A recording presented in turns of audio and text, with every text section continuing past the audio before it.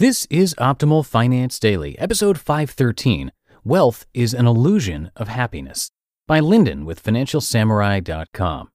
And happy Valentine's Day to you on this February 14th. I'm Dan, your host, and this is where I read to you from some of the best blogs on personal finance. And hey, maybe you've got some ideas for us. We always like to hear those.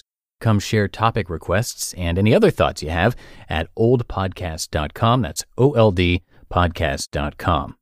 And today's article is a response from yesterday's episode, so this is going to make a whole lot more sense to you if you hear that post first. So if you're new here or skipping around, I would recommend checking out Tuesday's show.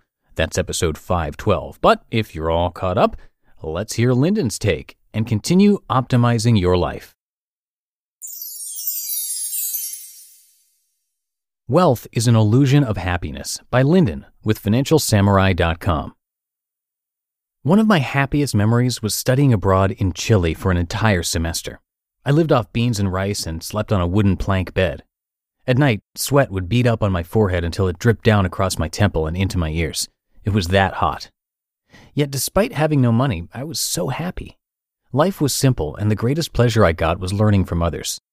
At the time, I told myself, if I could just earn $1,000 a month and have my trusty camera, I'd be happy. Well, I lost my way when McKinsey gave me a job offer. Nobody turns down McKinsey, partly because nobody gets into McKinsey. The curiosity of the job compelled me to take it rather than pursue my interests. I recognize I've been blessed with the opportunity to work for a respectable company that may one day allow me to retire comfortably. Yet I wonder about that semester abroad in Chile all the time. A couple years ago, I went down to Chile and revisited the old AC-less dorm room where I used to live. It brought back so many good memories. Afterwards, my friends and I went back to our 4-star hotel, sipped on a mojito, and ate some ceviche. It was then that I realized that despite living in a much nicer place, on 100 times the budget, my happiness compass pointed towards the dorm room of the past. Cavorting with those who understand. One of Sam's lines that hits me most is, quote, "Ironically, it is the sympathy that Lyndon seeks, which makes him only hang out with people of his same socioeconomic class. He understands that most of America won't understand him, so he shuns most people." End quote. It's hard to read, but it's true. I realize many won't empathize with me simply because only a minority of people in America make $300,000 a year. I expect people to throw mud and make fun of the situation while calling me a crybaby. I realize it is equally ridiculous to try and garner sympathy. Hence, I don't try. I keep quiet.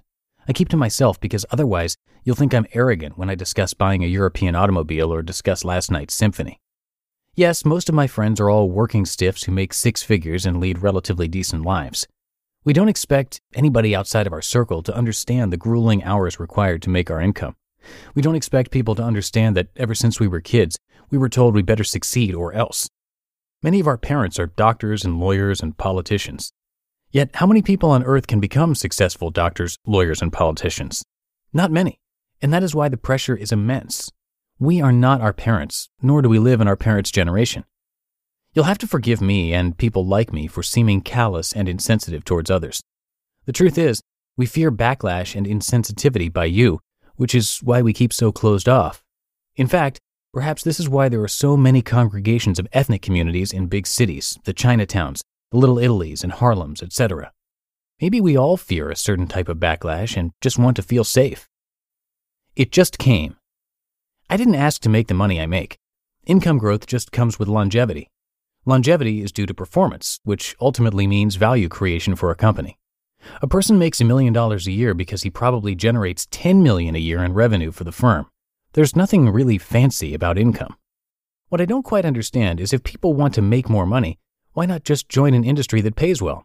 Why not be a banker, lawyer, doctor, consultant, trader, engineer, internet guru, Britney Spears, professional athlete, or politician? Okay, it's hard to become successful at one of these professions, but that doesn't mean you can't try. Photography is my passion, but I realize that I have a better chance at becoming the President of the United States than making a living doing what I love. Yet I still long for it and practice every chance I get. On weekends, I scout locations for my next photo shoot. I've got a website where I'm actively selling my services. I've even planned out my next 3 vacations to remote locations so I can capture that rare, brilliant shot.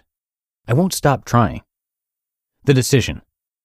The bonus check hit the bank account the other day, and I've made up my mind. I cannot leave McKinsey to follow my dreams. Someone in the comments section wrote so aptly, quote, "Once your hobby becomes your job, it stops becoming your hobby," end quote.